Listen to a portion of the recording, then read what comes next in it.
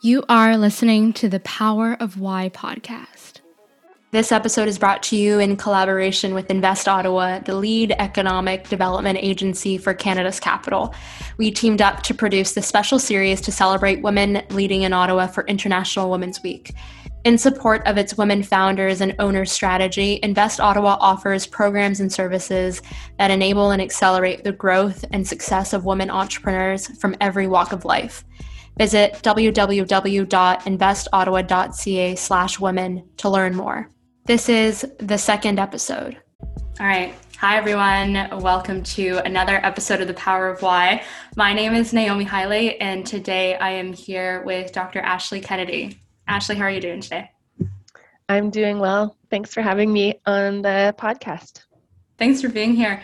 I absolutely love the work that you're doing, your story. I think it's definitely, the neuroscience space is often described as being a black box. And, personally, we're going to get into your story and how you got into the space. But I know a couple of individuals who, including family members, who have suffered from concussions and haven't necessarily gotten the proper care. And so when I was reading more about your work, it just really resonated with me, and I know it will with a lot of my listeners as well. So Dr. Ashley Kennedy is the co-founder of Neurovine AI. Neurovine aims to empower concussion patients by measuring brain health and optimizing their recovery process. You and your co-founder, Dr. Matthew Kennedy, are working together, hacking brain health post-concussion, combining deep technology and machine learning with the art of neuroscience. The company was created, as you've described, out of personal experience and professional need. Ashley is the daughter of a professional football player and an elite athlete herself, and she's had personal experiences with the negative impact of concussions. And for 10 years, Ashley focused her postgraduate training and research on the study of brain and human performance, but felt that the years of research were stuck in the laboratory. And so you saw a need with concussion patients because they are essentially lost in the recovery process. And so interesting fact for those of you who really enjoy TED Talks, Ashley presented a TED Talk called Understanding the Ethical Dance of AI in Healthcare, which you can check out in the show notes. I'm really excited to delve into with you. Thanks for being here, Ashley. Yeah, my pleasure. That's a great summary. I would love for you to get started with sharing a little bit more about your origin story. You're an athlete, kind of how you grew up, where you grew up, and we can go from there. Yeah, absolutely. So I grew up in small town Ontario, and I come from a family of athletes. Sport was kind of baked into our lives at a very young age. My sister was team captain for the Canadian Olympic team in 2006 for gymnastics.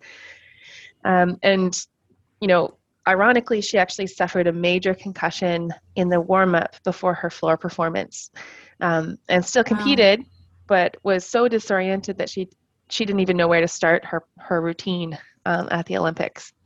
And this is something that I didn't find out until a couple of years ago. And, I think for years and years, people have just dealt with brain injuries like it's a badge of honor or it's a weakness to acknowledge the impact of this injury. And I think over the past 8 to 10 years, we have started to see the long-term impact of injury on people's emotional and mental well-being. I was always fascinated by the role of brain health, long-term over the lifespan. And, as you mentioned, my dad played professional football, and he did lose a friend to suicide when we were very young. He was really open about that experience and the mental health struggles that his friend had experienced after he retired from football.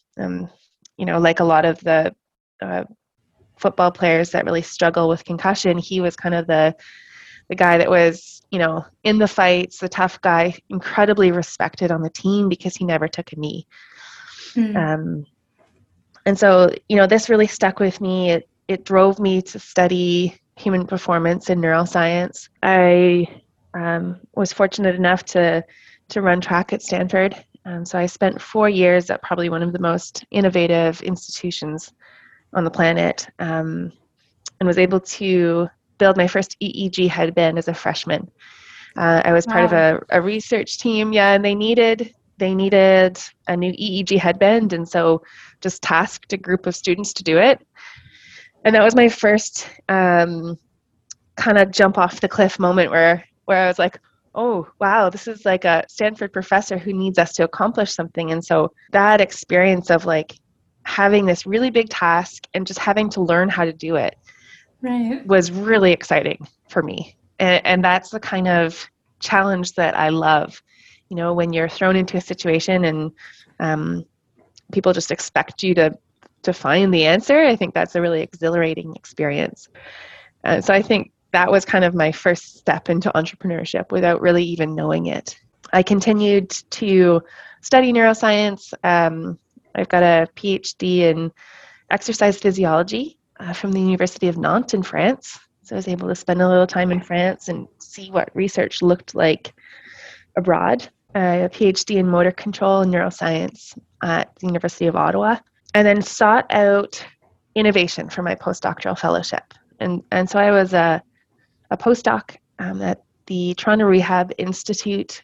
Toronto Rehab Institute, like a lot of these rehabilitation institutes these days, is a really innovative place to be. They're really fostering, pushing the boundary in every aspect of care that they provide. And it's institutions like that that are going to allow the adoption of some of these really cool AI-driven or next-generation technologies into the standard of practice. So I got to work on lots of projects where wearable technologies were deployed with patients. Yeah.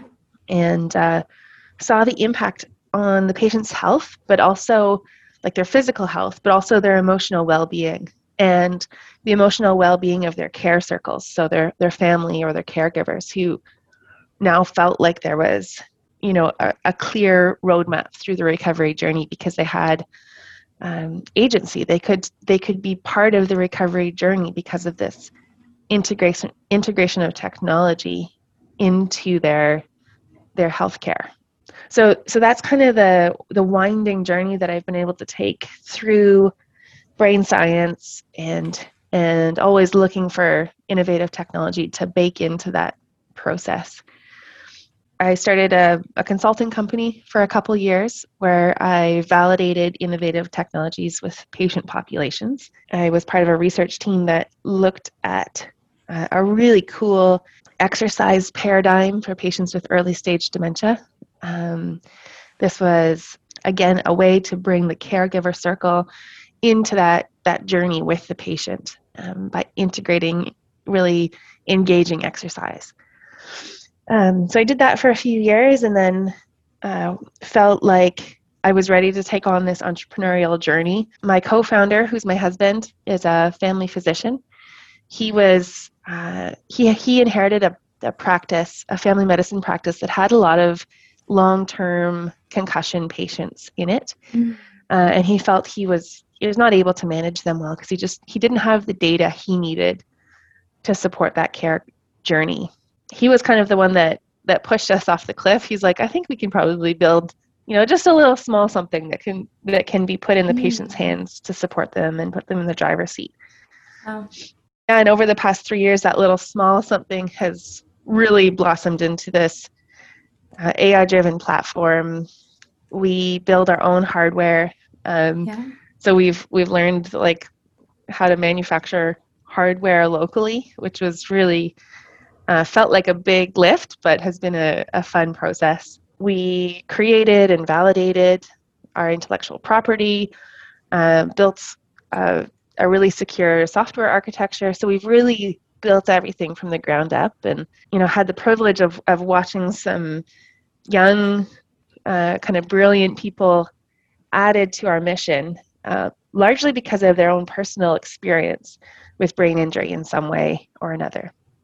And so we've had talent that's been added to us because of the it's value-based approach that we're taking to healthcare, and just been along this journey for the past 3 years, watching them grow into leaders in their field. So it's been really cool to be part of that journey with our team. That is a very holistic view into the past, years, from undergrad to, even your early childhood as well. I did not know the story about you essentially building a prototype for an EEG headband in school because Yeah. as I was going through your website and looking at the technologies that you have today and the hardware and the cloud system, you also have an EEG headband. So the way that, that all came together is really incredible. Before we get into kind of the work and the research that you've done, I'm wondering for the audience, like to essentially ground us in this conversation, can you just talk about, like, define first of all what a concussion is, what constitutes as a concussion, and if you can give us a little bit more context on the possible long-term consequences of like repetitive concussive hits for like athletes or like retired athletes, for example. Yeah, definitely. So essentially, when a concussion happens, maybe I'll start actually. The brain is kind of like a jello substance. And so it's really quite soft, and it's encased in this kind of fluid and then this protective skull around it. And so when you have a brain injury, an impact of some sort, or even, a car accident where you don't necessarily hit your head, but there's a massive force where you get some severe whiplash. A concussion is caused by this really soft brain hitting the skull. And so a concussion is a bruise on your brain. It doesn't have to be a direct hit. It can be the result of a severe whiplash. And so basically you have a bruised and bleeding brain. A concussion it can vary from very, very mild to very, very severe. A mild traumatic brain injury is kind of what we define as a concussion, and it means that we can't see any of the brain bleed or structural damage on a scan of any sort, so CT scan or an MRI. There's no structural damage with a concussion, but it doesn't mean that it's mild. It's called a mild TBI, but it's not necessarily mild. And so one of the biggest impact on the brain is actually a shearing force on the white matter. So this is the connective tissue underneath kind of the outer gray matter of your brain, and it's tearing of this white matter. And white matter you can think of almost as highways that are connecting your brain together. And so when you have a shearing of the highway, that communication is really interrupted. And that can be a very long-lasting, significant injury to the individual, even if the event wasn't major or traumatic in and of itself. And so we have patients that come to us who had just hit their head on underneath a sink when they were standing up. And that small event, which they really didn't think of as a concussion, can have impact that lasts years. And so we've got this kind of early acute phase of concussion, and that's what we typically think of as a concussion. That's when you're having perhaps some nausea, you're having memory loss, you're exhausted, you've got a really bad headache. And for most people that does subside fairly quick. Within a couple of weeks, that person feels like themselves again. But for about 40% of these concussive events, there are some underlying symptoms that can last much longer. For example, we know in elite athletes, they can feel like themselves and, they're cleared to return back to sport. But when we look in the laboratory, when we look at their functionality, it's significantly reduced. And so a lot of these patients continue to have really bad balance, or they have visual neglect. They can't see objects coming from the side. It's just that communication between their eyes and their brain is damaged. And so if you can imagine putting a kid back on the field who can't see somebody running at them from the side, they're a lot more susceptible to be hit. They can't brace themselves. They can't move out of the way. On top of that, putting a gymnast back on a balance beam after a concussion when her balance or his balance, regardless of the gender, when their balance is poor, that leaves them susceptible to subsequent injuries. So a lot of the time we're putting our athletes back on the field or back in the competition ring while they're still not at their peak performance. And this is what results in that repetitive concussion. So once you've had one concussion, if it's not dealt with properly, you're susceptible to subsequent concussions. And There's a lot of literature that supports the fact that these repetitive concussions lead to a long-term brain disease called chronic traumatic encephalopathy. If you Google it, it's horrifying. Basically, your brain eats itself from the inside out, and you are left with a shriveled skeleton of a brain, and that has impact on the person in so many different ways: mental health, Right. cognitive function. It's very serious. If we were able to care for those people properly after a concussion and allow them to return to their baseline, provide them the tools that they need to get back to their baseline, we would put healthy people back on the field. So that's kind of a quick run through of the journey of a concussion patient. And I think probably one of the biggest challenges for a concussion patient is returning back to cognitive activity, so school or work or caring for young children, whatever the demands are on your life. Returning to high cognitive function is really difficult for a concussion patient. And that's the first aspect that we're tackling as a company. How do we support the tools? How do we provide the tools to support a patient returning back to their cognitive function after a concussion? Right. And I've done a little bit of reading around the lack of follow-up care that's provided within like a certain period for patients, and it's really lacking. And I know for me, my brother, when he was in elementary school, he fell down a couple flights of stairs and immediately felt the impact, and then was hospitalized, but then there wasn't really anything that happened after because they couldn't see anything, and they're like, he's normal and functioning, but then there are certain things that come up with regards to being able to focus properly, and I know a lot of people are impacted by this, so I appreciate the work that you're doing. I'm wondering, because you talked a little bit about personalization and using wearables to really collect data and really inform like all of the caregivers, the physicians, those who are involved in your recovery. So can you tell us a little bit more about the opportunities that you see in the wearable space and where things are progressing? Yeah, for sure. I think we've seen incredible progress in other areas like heart health, management of chronic diseases. There's a lot of different healthcare avenues that have been significantly improved because of wearables and the amount of data that can be provided on a person's journey kind of between clinical visits. So historically, we've got a really great snapshot in the clinic. The physician, so if you're suffering from a heart condition, the physician can look at data based on a snapshot of that person's heart health. But what wearables have done is they provide, they tell the rest of the story. They tell the story between those snapshots.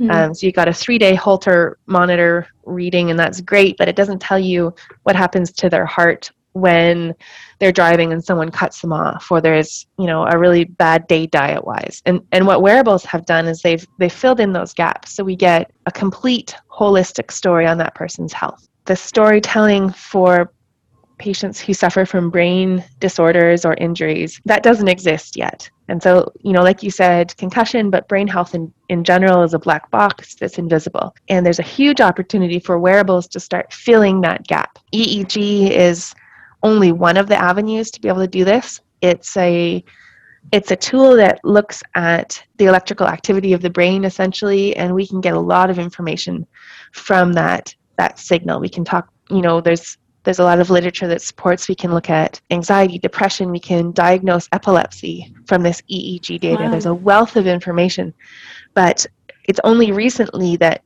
EEG has become a wearable.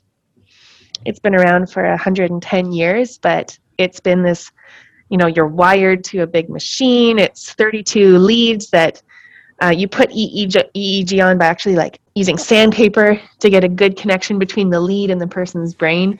So that's been the history of EEG. But in the past 10 years, 5 years especially, EEG is starting to become a wearable. And so we're getting that possibility of having a complete story told about the person's brain health. I've seen it used with some meditation apps. You obviously, it's part of your technology as well. Can you share a little bit about like the app that you created and how these different tools like the headband and the heart monitor that you have play into the recovery process? Yeah, I can definitely do that. Our mission at Neurovine is to put the patient in the driver's seat of their brain health recovery journey, while providing that data, that story to the clinician so they can make medically informed decisions for their patients. And so what we do is we have a gamified onboarding process with our patients that essentially tells the whole story about the person's brain health. So we're combining EEG, heart rate variability, as well as a whole bunch of other metrics that give us a really holistic view into the person's health after a concussion. And then our technology can deliver these personalized training programs to support the patient where they are in the moment.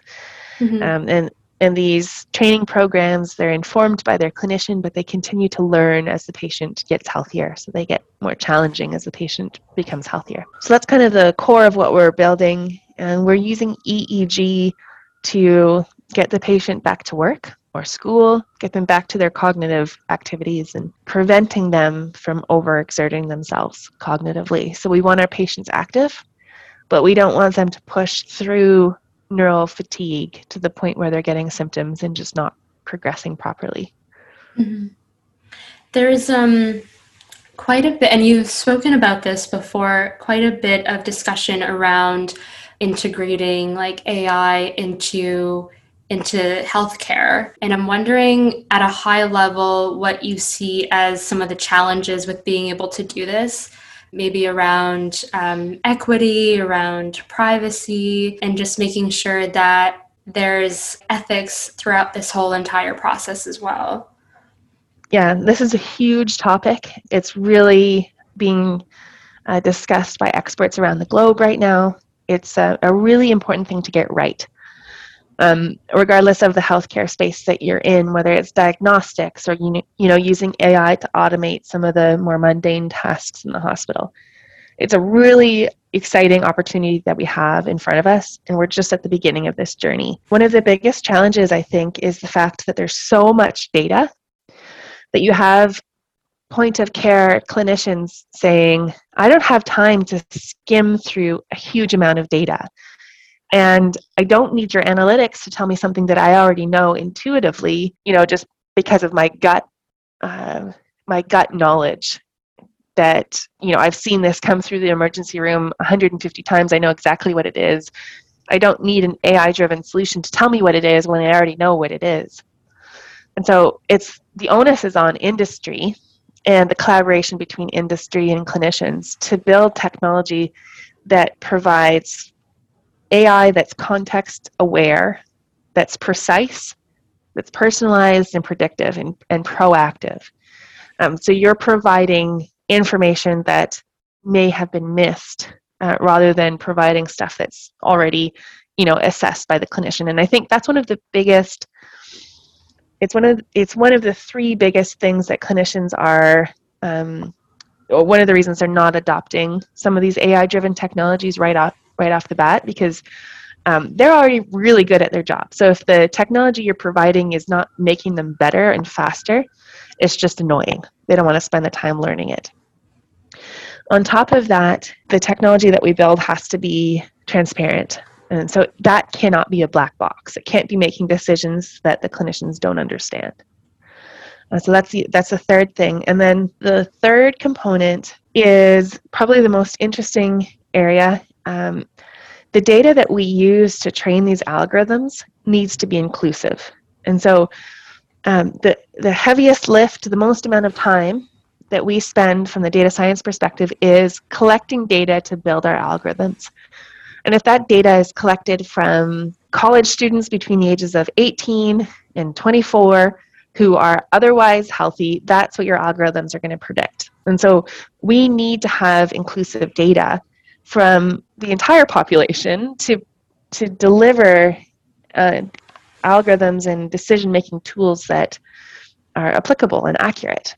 And that's a huge struggle. We certainly encounter that at Neurovine. And I think, as our algorithms continue to learn, we need to make sure it's not just learning on the population that can afford to buy our technology, right, but that the algorithms are built to address populations that also are not buying our technology. And this is one of the the really hot topics right now in terms of using AI to democratize healthcare. That's like kind of a buzzword right now.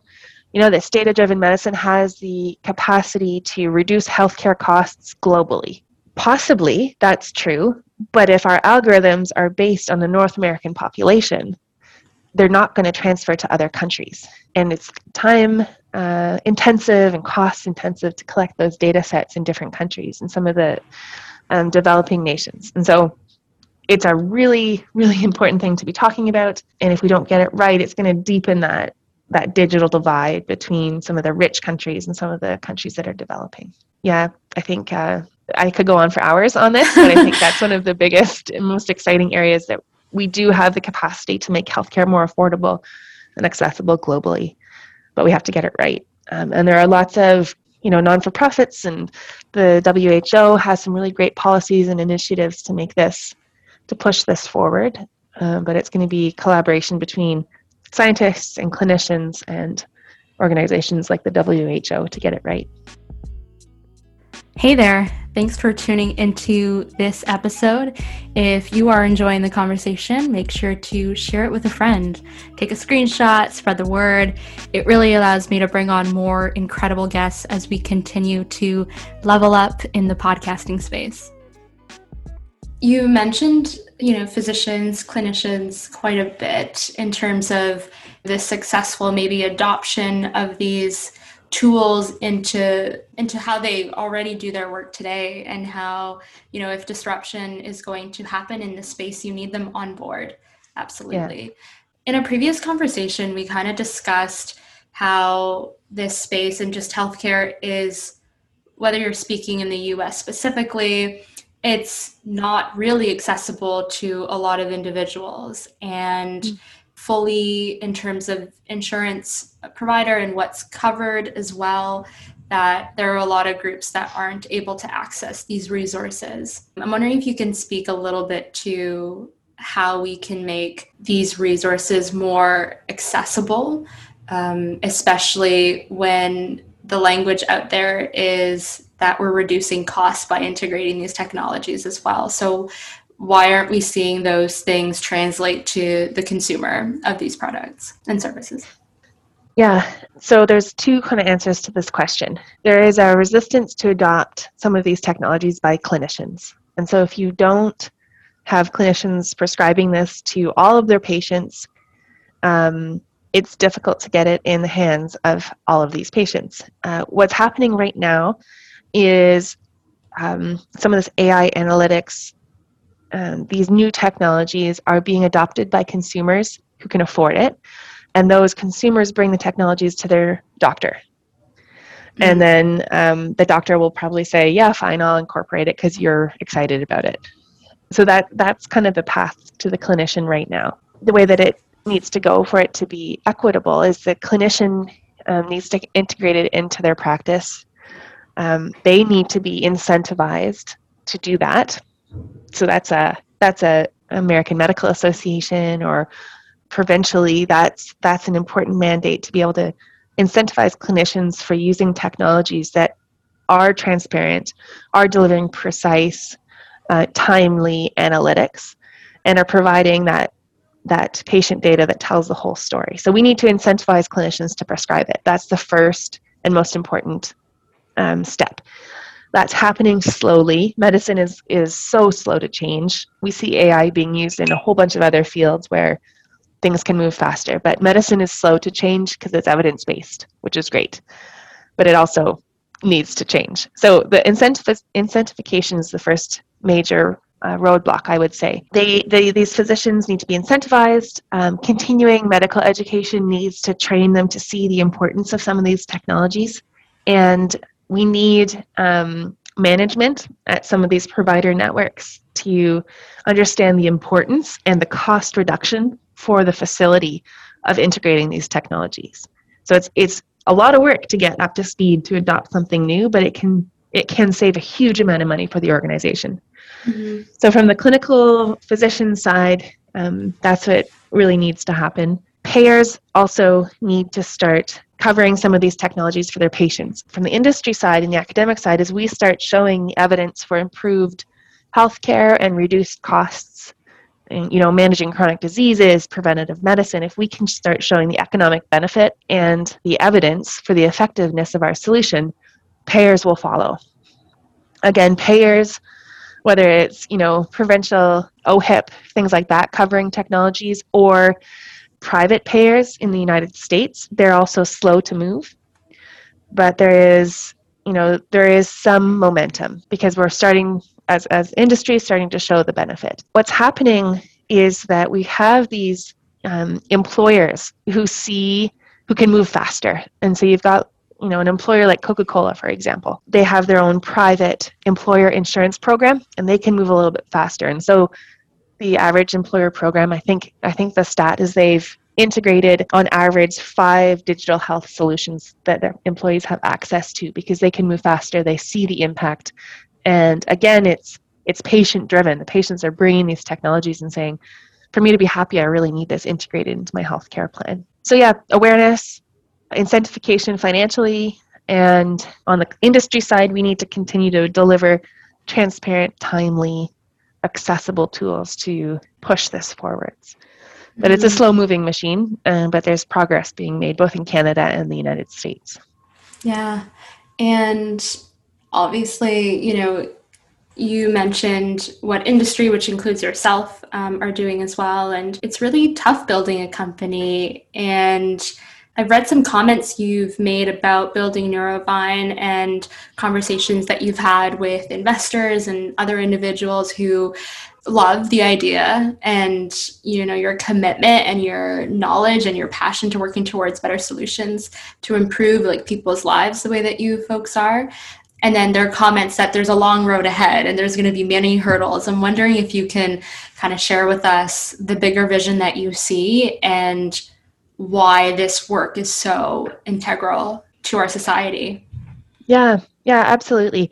We live in an age where the consumer is very entitled, which is, I use that in a positive way. So I really need Ziploc bags. I'm going to order them on Amazon and they're going to be here tomorrow morning.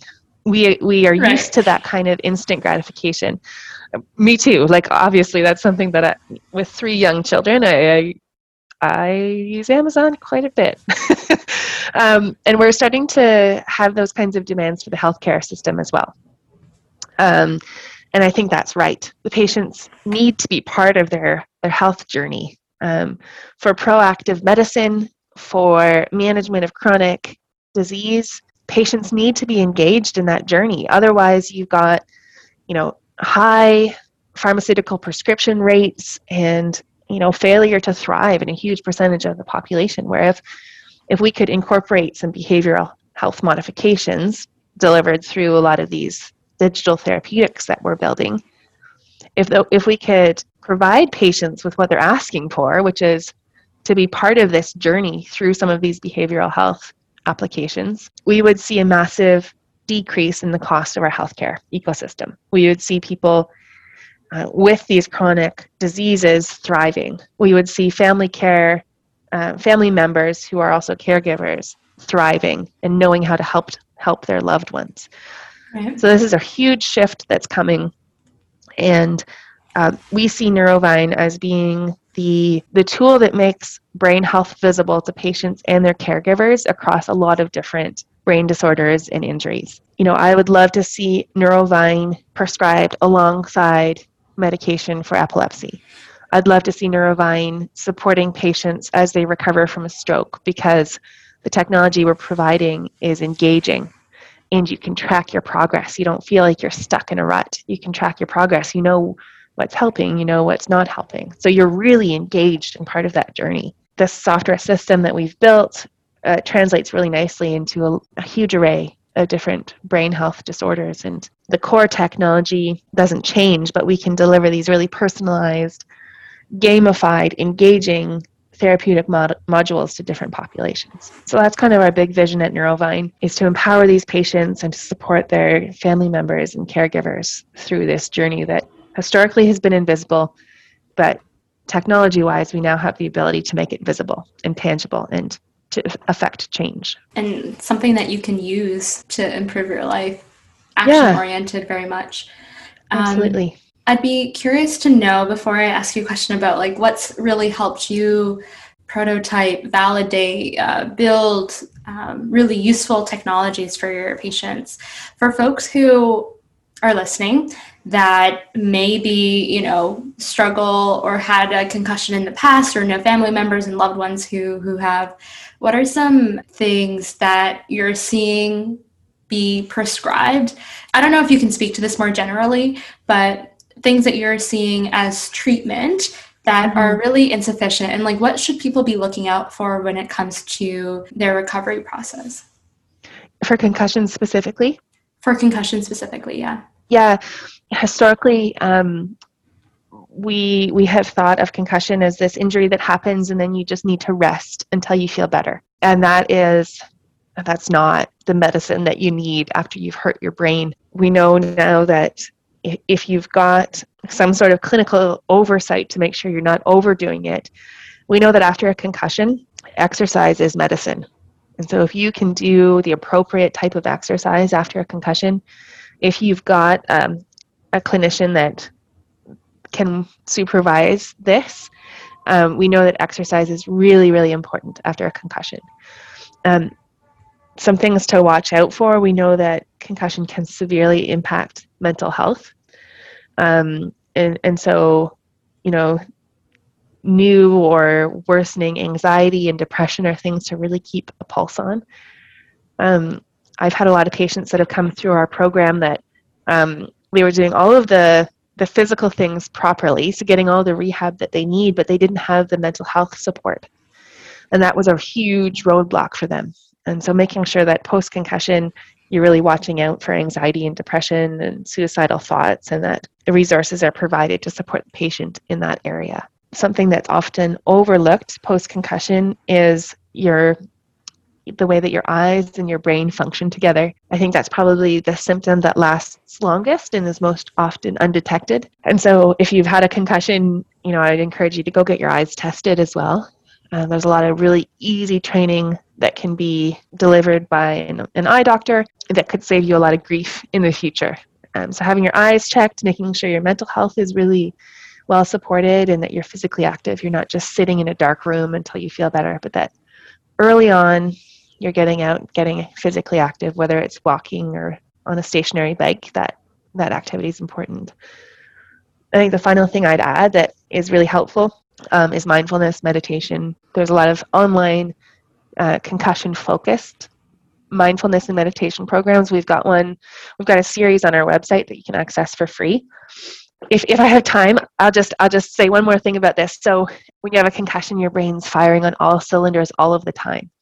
And if you can practice mindfulness and meditation and get good at that, you can teach your brain how to turn off, so that when you need to use it, you start using it more effectively and you're not burning through the gas, that you've got that little bit of fuel that you have quickly, but you're doing it in a more efficient and effective way, and that you allow it to rest and turn off. So mindfulness and meditation are huge. Okay, I wasn't planning on bringing this up, but I watched another TED Talk by a doctor named Balaguru Ravi, and he talked about the sports medicine community transitioning to a more active method of treatment, like aerobic exercise, for concussion treatment. And when you mentioned movement and exercise as something to be, like if you can do it with a clinician who can kind of monitor you while you're doing that, is that what you mean, aerobic exercise? I'm wondering your thoughts on this approach. Yeah, that's exactly it. Getting your heart rate up has huge impact on your nervous system and can almost retrain your nervous system to work properly. That aerobic exercise, there's even some research that's showing anaerobic exercise. So like if you love being in the gym, then you've got good clinical oversight and you want to start with low weight, there's some important benefits to whatever kind of exercise you love to do. If you've got the clinical oversight, I really encourage you to get back to some physical activity. That's wonderful. Okay, thank you for sharing that, Ashley. I'm wondering, This is a question I like to ask all my guests at the end is, something that's happening in your industry that you're keeping your eye on right now. Maybe if we didn't have the space to talk about it, you talked a lot about AI and integrating data into the space. I'm wondering if there's something kind of on the periphery that you have your eye out on and think that is really fascinating. Yeah, so Neurovine falls into this digital therapeutic sector. And what we're seeing is a slow but steady change in pharmaceutical companies where when you're prescribed a drug, you're also prescribed a digital therapeutic. And it's dose prescribed. So like you'll get 150 pills and 3 months of digital therapeutic intervention. And when those two are married, we're seeing much better outcome for the patient. And so I'm really excited to see pharmaceutical companies who are starting to build their own digital therapeutic applications. And I think that that's something to watch out for in the next couple of years is when you're prescribed an anti-anxiety medication, you may also be prescribed a digital therapeutic that addresses some of your behavioral health.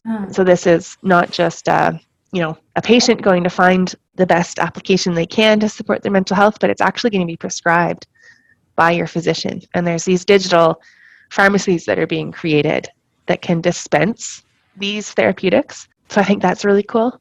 I'm also very interested to see what happens with some of these, Google, some of these big guys, Apple, Amazon, getting into healthcare, and what it's going to look like to have a completely digital healthcare system. So they could get it right, they could get it wrong, but there'll be a huge change in the healthcare industry as these big players start to come in. Yeah, thanks for mentioning that, because they are making their way into healthcare because it's a massive industry, and I think they definitely see the opportunity there. But what you mentioned, just as a caveat, like the importance of getting it right and everything that you mentioned earlier is going to be very important. Thanks for being here, Dr. Ashley Kennedy. I really appreciated chatting with you. What's the best place for people to connect with you online? Yeah, absolutely. So you can go to our website, neurovine.ai. You can connect with us on our socials. We're really active and responsive there. If you've got questions, we've got kind of an email connect that we respond to every email that comes in. So send us your questions and get connected with us and try some of our meditation programs. Wonderful. I definitely have a friend that I'm going to send that over to. So thank you. Thank you. And thank you to everyone who is taking the time to listen to this episode of The Power of Why. We'll catch you in the next one. This episode is brought to you in collaboration with Invest Ottawa, the lead economic development agency for Canada's capital. We teamed up to produce this special series to celebrate women leading in Ottawa for International Women's Week. In support of its women founders and owners strategy, Invest Ottawa offers programs and services that enable and accelerate the growth and success of women entrepreneurs from every walk of life. Visit www.investottawa.ca/women to learn more.